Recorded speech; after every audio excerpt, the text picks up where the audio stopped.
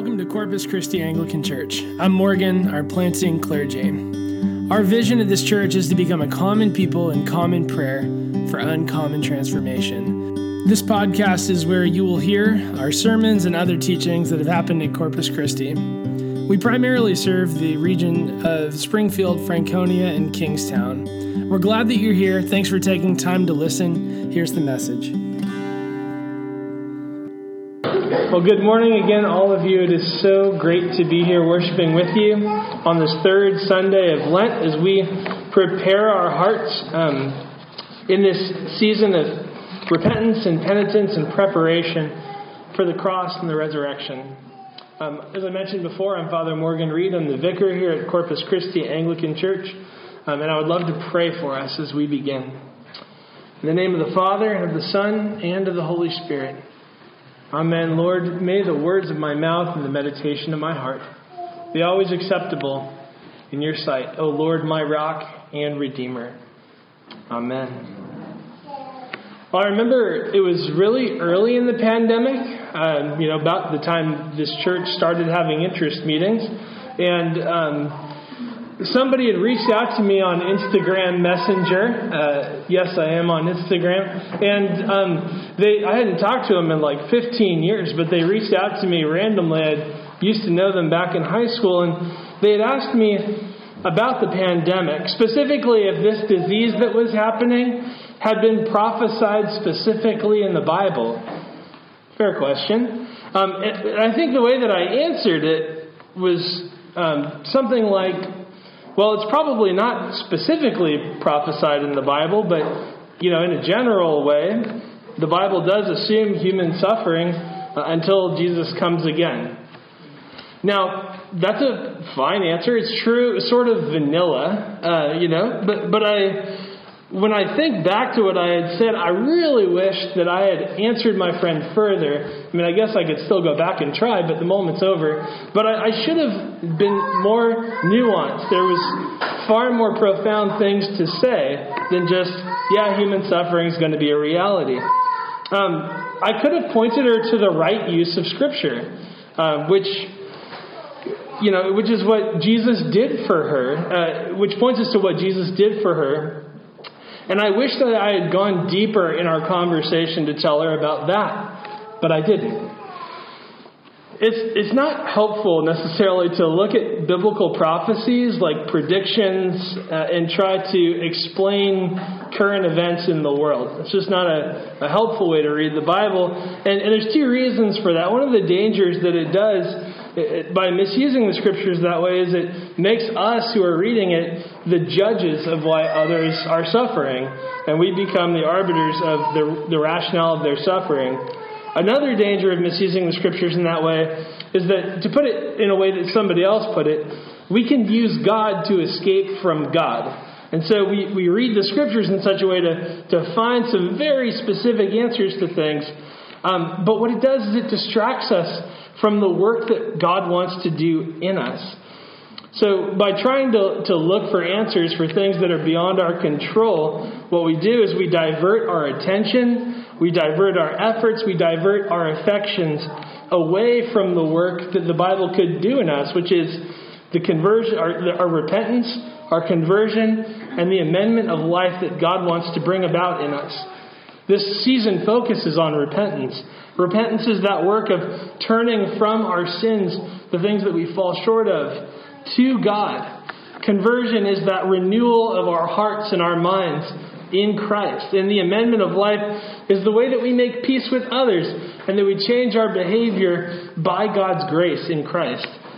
And when we consider tragedies that happen, there are tragedies that result from human injustice. There are tragedies that result from natural disaster. Both of them here are present. And instead of trying to find the answers to why, what they are is they're an opportunity to be reminded of our common humanity that we share with others. They remind us of our frailty, and they remind us of our need for God's grace and help. So it's kind of like we prayed earlier in the collect. When we hear that collect for the third Sunday of Lent, it says, Heavenly Father, you've made us for yourself, and our hearts are restless until they rest in you. Look with compassion upon the heartfelt desires of your servants, and purify our disordered affections, that we may behold your eternal glory in the face of Christ Jesus. So it's not that our hearts are going to be restless until we find the answers that we've been searching for, even if we use God to explain them. It's not that our hearts are going to finally find rest and not be restless anymore when we finally reach the point of having those needs met that we have felt for a long time. No, that's not the way that our hearts that are restless find rest. We recognize that our hearts are restless until they find rest in God alone. And as a small aside, I would also say that that's not to negate the fact that we should address issues of injustice. We should provide relief for those who suffer. And when we do, it comes from a heart that is seeking rest from God and God alone. That process of finding rest in God, it's a daily process. It's a daily conversion. We might even go further to call it a pilgrimage of frequent moment-by-moment conversions of the heart. In other words, there are deep loves that you and I have. And there are things that we give ourselves to every day. There are things that we give our attention to. And those things need to be renewed by God's grace every single moment. And in the gospel passage today, Jesus is confronted with a fear that people are carrying. He sees through their fear. And when he sees through their fear, what he does is he addresses a question that their hearts are really asking. Jesus challenges their question. And he does so by giving them a better set of questions to ask. And then he offers a parable. And that parable challenges the affections of their hearts based on what their questions were. So his questions teach us something about having a slow kind of discipleship in an instant society. What it teaches us is that our hearts slowly settle into God's rest as we offer him our fears. And then as we offer him our fears, he reveals the questions that we're really asking. And then we seek his grace for daily repentance. To let our lives become a pilgrimage of frequent conversions is to do a kind of routine maintenance work that our hearts need. It's to become a regular Christian. And what I mean by regular is not normal as opposed to abnormal. But what I mean is like regulated. Somebody who has a sense of rhythm, a sustainable rhythm, a healthy rhythm. It's to become that kind of Christian, to have daily conversion. So we find Jesus in this passage, and what he's doing is he's leading this band of people from Galilee in the north down to Jerusalem. And there seems to be some fear about entering Jerusalem because Pontius Pilate is there. And Pontius Pilate has a reputation for being particularly cruel with the Jewish people. The group that's following Jesus rightly perceives that there's a problem. They share with him a piece of local news. There were some Galileans who had been traveling to Jerusalem, and they were offering sacrifices. And then it seems that on the way that they were there, either next to the temple or on the way to the temple, they were intercepted by agents of Pontius Pilate and were killed. It was unjust. It was cruel. It was human tragedy. And unfortunately, it was very common for Pontius Pilate. And it's so common that event is not recorded anywhere outside the Bible. In other words, it was such a common thing for that to happen, it wasn't actually noteworthy. But it's seared in the minds of those who are local. So you can imagine why those who are following Jesus might have some fear of going to Jerusalem with somebody who's claiming to be the Messiah. They don't want Pilate to get any inkling that they are stoking the fires of an insurrection, because they know what the end of that is going to be. So Jesus hears their fears, right? He listens to them. And then he raises a question about the group that had been killed. He asks them, do you think that these Galileans were worse sinners than all the other Galileans because they suffered in this way? The answer is obviously no. But it seems like a strange question to ask. It doesn't seem to follow the logic of what they just told him. But maybe Jesus perceived something that some were thinking. Something that they were probably thinking was that these Galileans had died because of God's judgment on their sin. Or at least that was somewhere in their hearts if they hadn't expressed it explicitly elsewhere. But what's important here is Jesus lays a really important foundational groundwork by raising that question. First, they shouldn't assume that they are more right with God than those who suffer. And Jesus himself, of course, is going to be the greatest witness of this when he suffers and dies on a cross for us. And then second, comparison is not helpful in the kingdom of God. But instead, the focus should be on repentance and the change of heart as the priorities for citizens in God's kingdom. And he brings in a second example. So not just the Galileans. The other example comes from Jerusalem. It's with the Tower of Siloam. And that seems to be a natural disaster rather than a man-made tragedy, where the tower falls and it kills 18 people. Again, we don't know of that story outside of the Bible itself. But the two tragedies in these verses cover natural disasters and human tragedy. And Jesus asks this question: do you think that they were worse offenders than other people in Jerusalem? And in both questions, Jesus' answer is no. But unless you repent, you will likewise perish.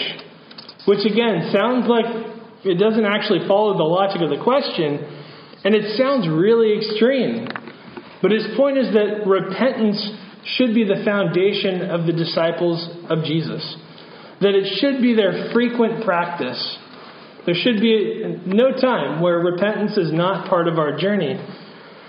By contrast, there is a certain way that one can try and live, where the foundation and the focus of our lives is to preserve our image or preserve our life from death by any means necessary. We might make comparisons with other people to justify ourselves. We might act out of fear as our motivation. And when we do that, we miss the transformation that God would do in us. Because we wall up and we want to protect and keep anyone from certain spaces, including God, who wants to change those things. But Jesus confronts his followers with their mortality.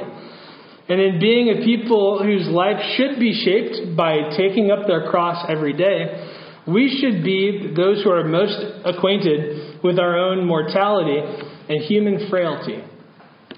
Having a sense of our mortality reminds us of our need for God's grace.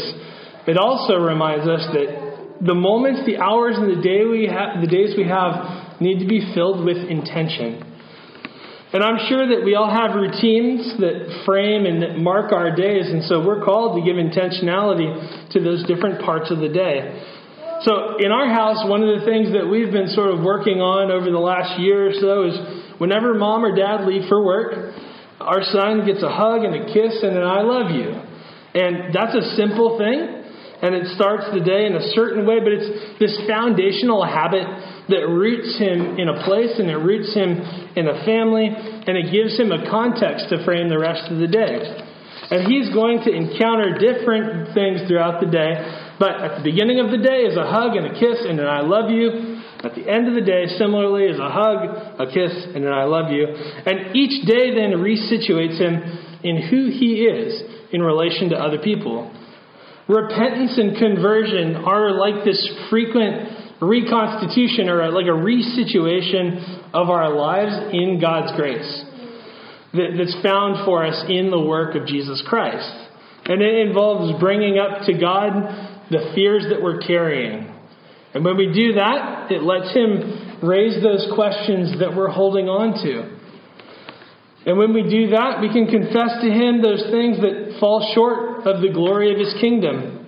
And we can amend our lives, again, by God's grace. So we move forward with him. We might slip up. But the starting again is the work of the Christian life. It's not that if you've messed up, it's over. There is another day. And so we have a slow pilgrimage of daily conversion where each day is like a resituating of ourselves in the family of God through the cross of Christ. And after raising those questions, we get to verse 6 of Luke 13. After raising the questions of the hearts of the crowd, Jesus offers a parable. And in this parable, there's a man who plants a fig tree in the midst of a vineyard. Every year, they've worked on this fig tree, and it's never borne fruit before. And how frustrating it would be to see those huge leaves on the fig tree, and maybe even some of the little figs start to form, and then when harvest time comes, they haven't gone anywhere. And after a lot of frustration, the man who owns the vineyard says, it's not even worth the cost of keeping the fig tree in the ground and taking up the nutrients of the soil. Let's pluck it out and throw it away.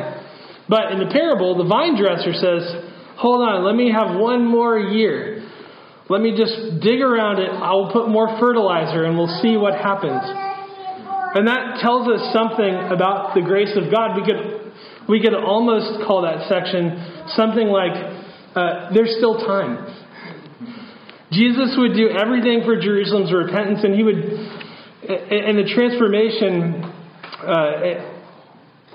their repentance and transformation, he would do it by dying for them in Jerusalem. And he's done that for you and for me as well. And for many in Jerusalem, remember what they were looking for. They had a zeal for a specific image of the kingdom of God that would overthrow the Romans. And that actually caused them to miss the Messiah who had brought the kingdom of God to them. They'd been looking for the wrong thing in the Scriptures. And so, in a sense, they had used God to run away from God who wanted to change their hearts. The Scriptures show us Jesus, and they lead us to repentance. That's what the Scriptures do. They're a tool for prayer and for our salvation. That's their aim. Not to explain current events or to sit in judgment of the suffering of others. They are a tool for our salvation. And the Book of Common Prayer, which is our Anglican prayer book, is filled with the Scriptures. And it shows us how to pray the Scriptures. And it's got prayers that are patterned after the Scriptures.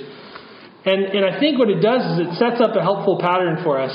Whether you use the full, what they call the daily office of prayer, or you use family prayer, there is a time of repentance every day, multiple times a day, reminding ourselves of God's grace in the morning and in the midday and at night. And if you do Compline, right before you go to bed too.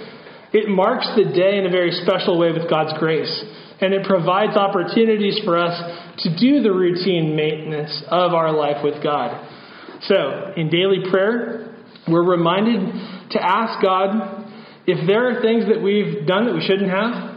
And we're reminded to ask Him if there are things that we should have done that we didn't do. If my only repentance, if there's none during the week and it just happens Sunday morning before I receive the Eucharist, I'm not sure there is enough adequate time to be silent together for me to think through all the things that I need to bring to Jesus to experience His healing. And so it makes sense that this would be a daily rhythm for regular Christians. The beauty of making this a daily practice is that we are daily reminded of our need for God's grace and its availability to us in Christ. That He wants to heal us, that He wants our best in Him.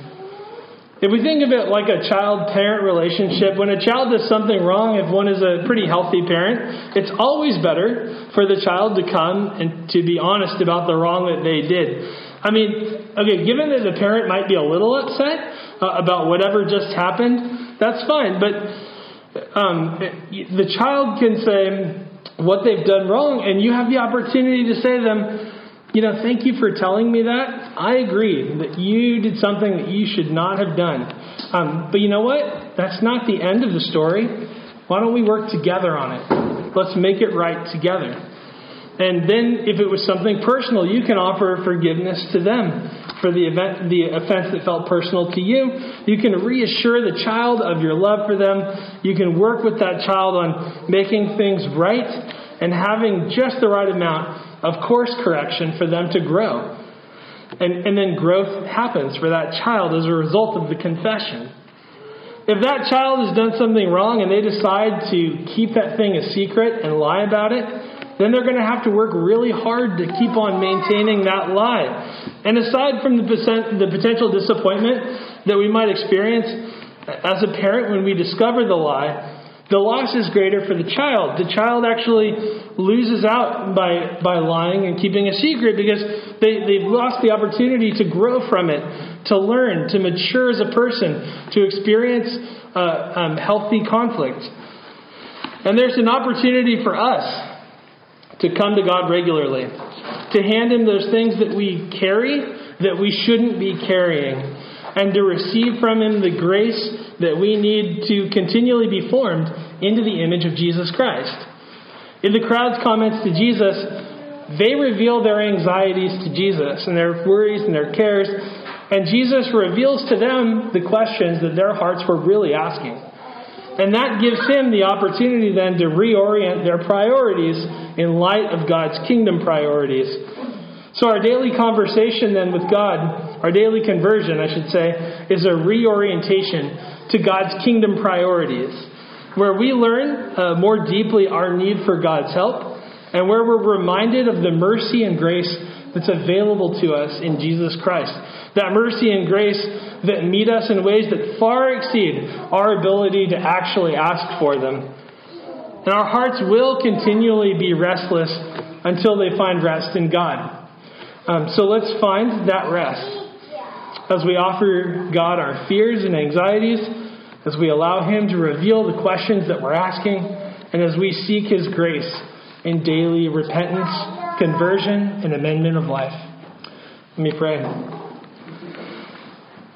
O God of peace, who has taught us that in returning and rest we shall be saved. In quietness and in confidence shall be our strength. By the might of your Spirit, lift us, we pray, to your presence, where we may be still and know that you are God, through Jesus Christ our Lord. Amen.